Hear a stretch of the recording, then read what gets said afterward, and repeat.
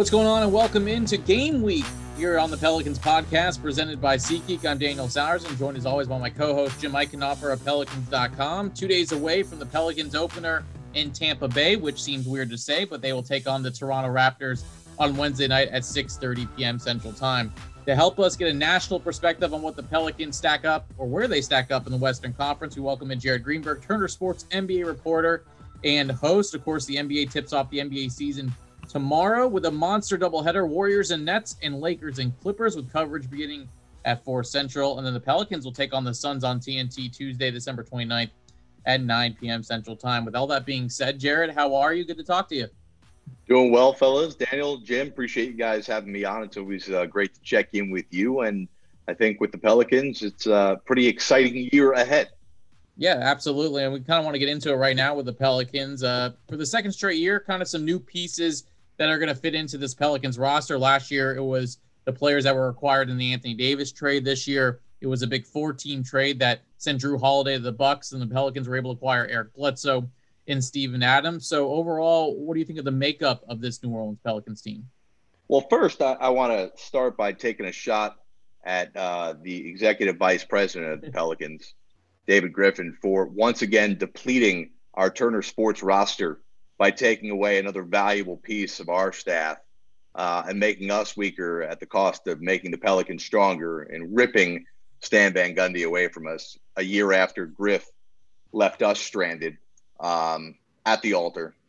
It's like, you know, is he just scouting Turner Sports? Is that all Griff does these days? Is he just scout Turner Sports? Who's next? I think that's it. I think we have so many broadcasts on Turner Sports now. He's just looking for the next piece of his puzzle. Yeah, no question. But I guess Griff did some other things too, I guess, this offseason. You know, I think I really like the tack that Griff has taken here. It seems as if two things were happening simultaneous. And for the longest time, it felt like in the NBA, teams were incapable of doing both of these things at the same time. Finding assets for the future that can help you in the future while still trying to be competitive in the now. And what I mean by that is oftentimes I think organizations send the wrong message to their young players when they just acquire future assets, whether it be first-round picks or salary cap space or things of that nature.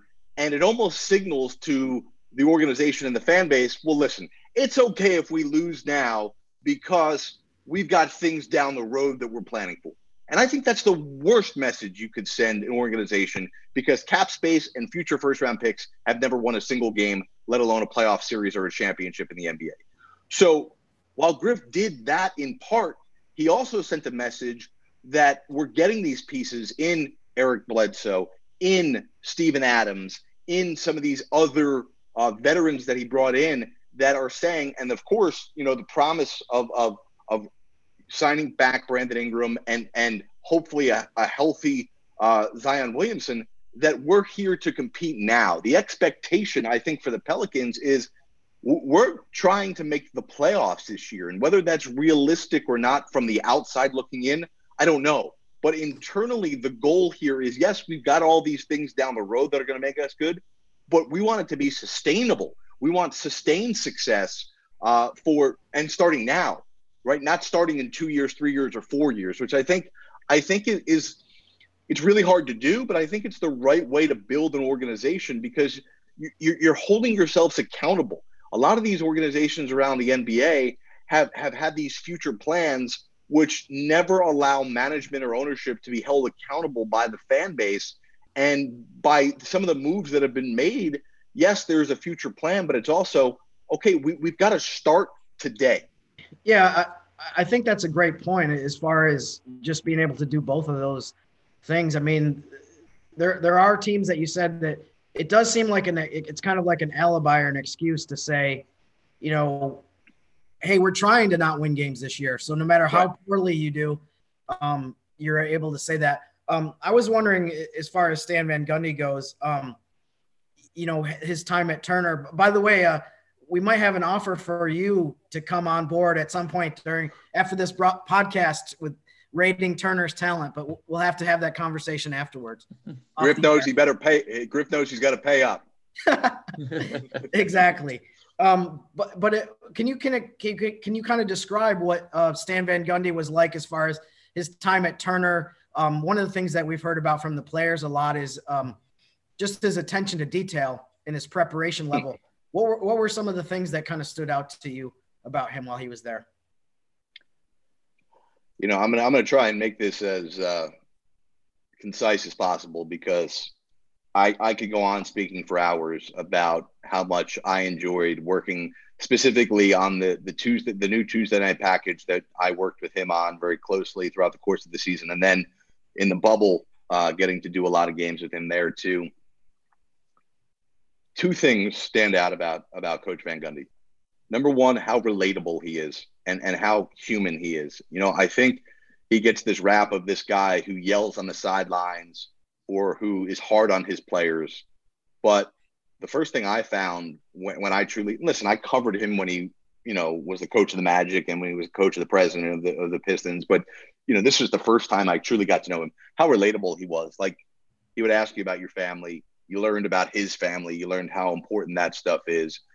You obviously learned how knowledgeable he is on more than just basketball, and how important being wise to the world is. And then the other thing from a basketball standpoint is I've never, ever, without question, seen someone more prepared to go to work each and every time we would go to work. I'll tell you an interesting story here. Stan would find out a couple of days before a broadcast. Maybe the producer would send out a note to everybody who was involved in the broadcast. And then Stan would send out to everybody from, whether it was Iron Eagle and me working with him, all the way to the producer, the director, the PAs that are on the broadcast. He would send this email that literally took you an hour to read with everything you needed to know about the two teams we were about to broadcast. He would do such a deep dive, and he became so smart too at like, all right, well, I'm going to give you all this information, but here's what the fans probably want to hear. Here's what the viewers probably want to hear about. And we don't need to get necessarily all these numbers, but maybe this number is really important. Maybe this number helps explain this. And he just was so quick to catch on. And he was so at first concerned with being good that he would ask so many questions, and he would, tip a lot of times, and I hate to say this, but a lot of times people in his position come in and they think, listen, I've got, 20, 30, 40 years of experience. I know the game inside and out. I don't need to prepare. I don't need to share my information with you. I don't need to talk to people. This dude was the most prepared person I've ever worked with. And I think that was him staying ready, not only trying to be great as a broadcaster, because I think he truly was. And I don't necessarily – listen, I think he always wanted to return to coaching, but he was one of those who was not doing this to get back into coaching. He was doing this to be great. And I also think it kept him fresh for all of the scouting and preparing and planning he would be doing when he returned to coaching. But it was like these emails we would get from him, man. Like, we all used to joke about him, but now we're gonna miss him, because who's gonna do all of our work for us if it's not for Coach? Yeah, that's great. I mean, the players have mentioned this a bunch as far as just the detail that he goes in about everything. And I forget which player it was. I don't want to throw him under the bus. Recently said that if he talks about something and you're supposed to execute it in practice and you don't do it right, he might spend the next 45 minutes just talking about that specific detail. So that is really impressive about him and interesting. I actually, just to plug something I did myself recently, I just did a long feature about him and I think a lot of people know about how he's really informed on a lot of different subjects and that kind of thing. Yeah. How would you describe his personality? I think one of the things that people hit on a lot, the various people I interviewed his dad, I interviewed a guy he went to college with who he's known for a long time, was just that he's just a down-to-earth guy, that he's a really humble guy. I mean, how would you describe, just what it's like to interact with him on a daily basis, on a regular basis? Yeah, I think you hit the nail there on the head. People think of his intensity, as I mentioned earlier, but I think that intensity is also translated to passion. And I think, he really is a down to earth guy. Like, I remember, one night after a game in Philadelphia we did this year, really cool game that we did, really important game. I think it was right before the All-Star break against the Clippers. And him and I just went to go grab a bite to eat after the game, just in the hotel lounge area. And, wasn't talking basketball. I was just talking about his family. And, he would share stories with me about how much his son actually enjoyed watching NBA TV, separate from, when his dad was on. And I just, I think it's cool, that he just, there's a desire in him. I think, I mentioned this earlier, but there's just a desire in him to get to know people and to be great at what he's doing. And whether that's building a relationship with you or whatever it may be. I felt really honored, to work with him. And I think from his standpoint, and I think he said this or referenced it at least, like he was trying to learn from people who had been doing this for a long time. And he was there as a student and he didn't necessarily want to mess it up. But I think the inverse actually ended up happening. We learned a lot about the game of basketball, how to, build and maintain relationships. And you just got to meet a really cool guy and just an awesome guy. So, I'm really thankful for the short time we had here. I'm a little mad that he was so good at what he did. Maybe that helped get the job interview and that ultimately get the job. But he's sorely going to be missed. But I'm glad listen, as great of a broadcaster as he was, and I'm sure at some point he'll return to it. I hope he does. Hopefully not, hopefully a long time from now. But his calling is in coaching, and that's where he needs to be. I know we can go on about Stan Van Gundy for hours, but we want to change gears here just to the Pelicans in general. And you talked about it as far as where they may stack up in the Western Conference. And just like it has been for the last few years, the Western Conference is just as tough as it was last year. And you have teams like the Phoenix Suns who made the moves that they did. Who knows what's going to happen with the Houston Rockets, but still the Golden State Warriors getting back to where they are, certainly a team that you have to think about. But when you look at this Pelicans roster and look at the makeup of it with the mix of the veterans and the young talent that they have, as of right now, where do you think they stack up in this Western Conference as far as, contending for at least a playoff spot? I keep on going back and forth on all these teams. I'll disagree with you a little bit. I think the West is tougher this year than it has been ever. I know, and the reason I say that is because 1 through 15, how deep it is. In my opinion, I think there's probably 2 teams that I can safely say won't have a chance in the playoffs. And we got to be careful with our wording this year, right? Because of the new system where, sure, the top 8 make the playoffs, but 9 and 10 are going to have a chance to get into the playoffs in a play-in tournament. So for a team like the Pelicans, obviously they want to make the top 8. They want to make the top, 6, so they avoid that. But it wouldn't be a terrible situation if the Pelicans are 9 and 10 and playing in those days between the regular season and the playoffs start to play into the tournament. I think that would be a great situation for them too. So I think, the West is ridiculous. And especially this year with how strange the schedule is going to be, I keep on wavering on where I have the Pelicans. I think ultimately what I'm going to do, and I'm going to tweet out in the next couple of days here, my top 10 in each conference.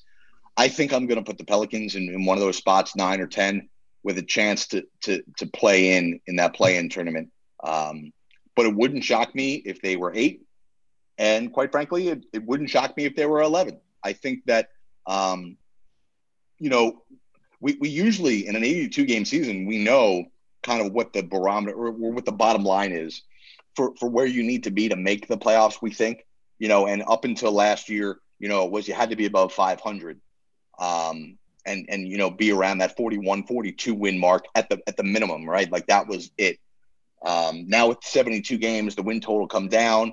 You've got a different type of schedule. You've got who knows how many games are going to be missed in the first half of the season and have to be made up Or will they be made up in the second half of the season? Will every team play 72 games?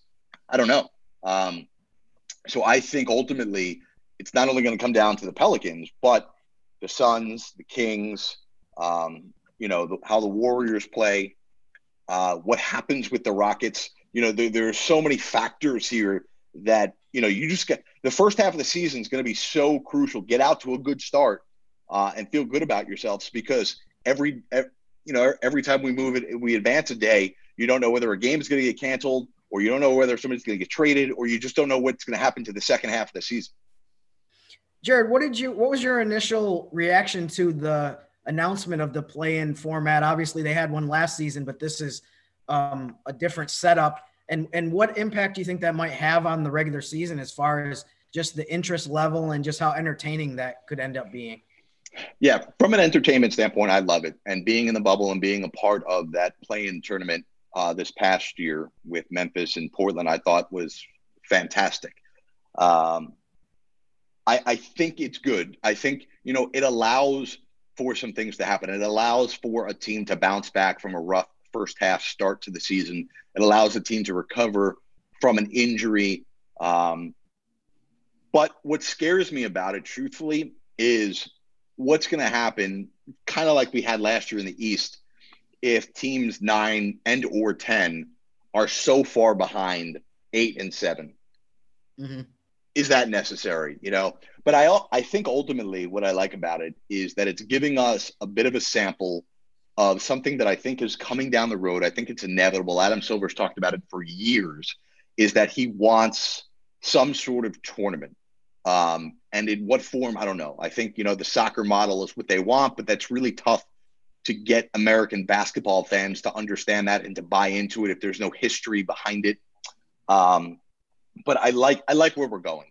And I think what I love about the NBA and what we're showing is that, listen, just because we've done things for 74 seasons doesn't mean we have to copy and paste that and repeat that for year 75. We can do things differently, especially when living in a global pandemic. Like, this is the time to try things. And if it fails, it fails. If it's great, then we build on it and we move forward. Yeah, I'll be interested to see. I mean, you bring up a great point as far as if there's a big discrepancy in the standings between 8th and 9th place and so forth. Does the 9th and 10th place team, do they deserve to have a chance to extend their season? But I think one of the things that's interesting along the lines of what you just said too is maybe the NBA looks at this as, we'll see how it goes in the first year or two, and then maybe we can make adjustments. But I think for the first year, one of the things I've talked about with certain people about that whole issue that you just brought up is I think the first year they want to make sure, even for your guys' purposes in TV, that they have those games, that there isn't a situation where, okay, we're going to introduce the play-in format this year, but, no one qualified, so it's not happening. So I think at least for this first year, I think a lot of people are okay with the idea that, okay, even if the 10th place team is 25 and 47, that they'll still do it. And maybe we can adjust and tweak that later down the road. So I do think that's an interesting point. So, but one of the things I wanted to ask you too, I know you host a Crunch Time show on NBA TV that a lot of people love. And it's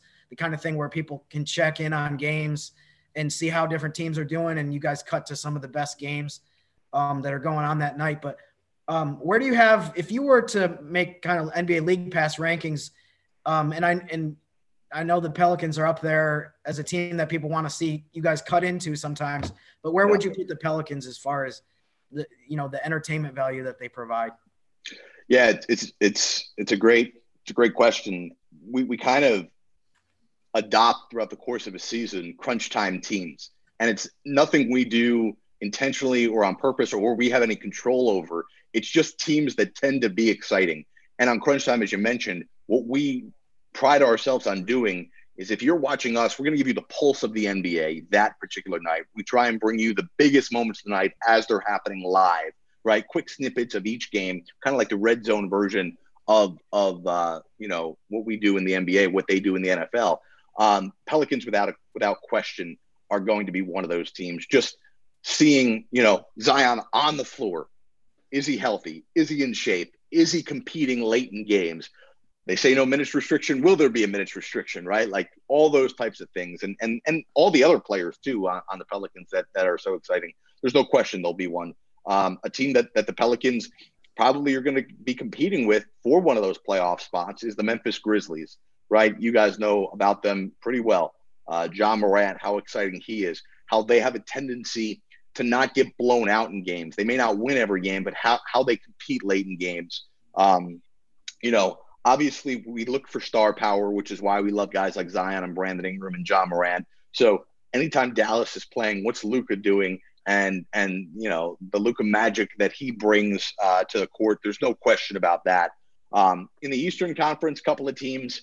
One, the Brooklyn Nets. We on Crunch Time always like the Brooklyn Nets because they love to blow big leads, but then get back into the game and in the last minute of the game make it competitive. So it's compelling, dramatic television to watch. And then this year you throw in Kevin Durant, who has looked sensational so far in preseason, and Kyrie Irving. And then, the Atlanta Hawks, too, I think are wildly fascinating because they were in this rebuild mode for a while. And then all of a sudden they dipped their toe and jumped in afterwards to the free agent pool and got themselves some pretty nice acquisitions this offseason, in addition to Trae Young, who has, excelled and exceeded all expectations that I had on him for his NBA career. So, they're an exciting team. So, there's a lot of good, really exciting teams. The stars we love to track, but we love the underdog story of a team upsetting somebody or a guy coming out of nowhere. Like last year, Devontae Graham, we were all over him before anybody was watching Devontae Graham, because he was hitting all these big shots and having these massive moments early in the season that we were tracking on Crunch Time. So, we like to find all sorts of different types of stories that are happening Wednesdays and Fridays in the NBA. Jared, you mentioned exciting teams. You mentioned a lot of those on League Pass, but tomorrow night's doubleheader: Warriors, Nets, Clippers, Lakers. 4 teams that could easily be up there as far as contention, potentially for the NBA Finals. Not sure how the Warriors without Klay Thompson can go into that mix. But before I let you go, do you have a few teams that you think are going to be up there for the chance to compete for the NBA Finals? How many teams you kind of have in that tier 1? Between Lakers, Clippers, Bucks, maybe Celtics, Sixers. Where do your tiers kind of rank as far as those teams competing for a championship? Yeah, I think I'm going to pay the Lakers a lot more respect right now than I did a year ago at this time, when I just didn't think the Lakers would come together. I couldn't believe there was no drama that got out last year. They avoided injuries for the most part. So I'm going to put the Lakers in their own category, especially with the offseason they had. I think that they are tier 1. And then following them, and this is so hard to do because I think what we have to learn, and we forget about it each year, and we have to remind ourselves that there is such a difference in the NBA between really good regular season teams and how you perform in the playoffs, right? And I listen, when I go through and I do my own rankings, I have to think about the regular season first because you've got to get through that. And I think for a lot of these teams like the Pelicans, you've got to learn how to win in the regular season before you can learn how to win in the playoffs. But on that next tier after the Lakers, I've got the Clippers, even though they were huge disappointment last year. I've got the Milwaukee Bucks. And then, I think you've got on that next level, you've got a whole bunch of teams in the East, the unknown of the Nets, the unknown of the Sixers, the unknown of the Celtics with their injuries.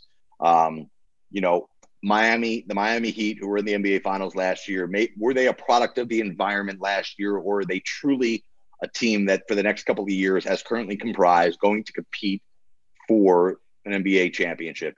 You certainly have the Denver Nuggets, who I think I mentioned.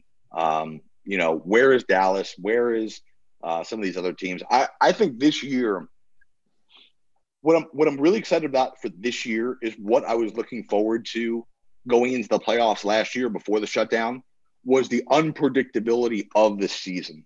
I think that we can have so many different teams win a championship. I think we could see the start of a dynasty in a couple of different places, right? If the Lakers win another one, they're on their way to, trying to be the next dynasty. Can the Nets start one? What's going on in Philadelphia? What's going on with the Clippers? All of these questions will be answered during this 72-game sprint to the playoffs. It's definitely going to be exciting. We're looking forward to starting it off tomorrow night.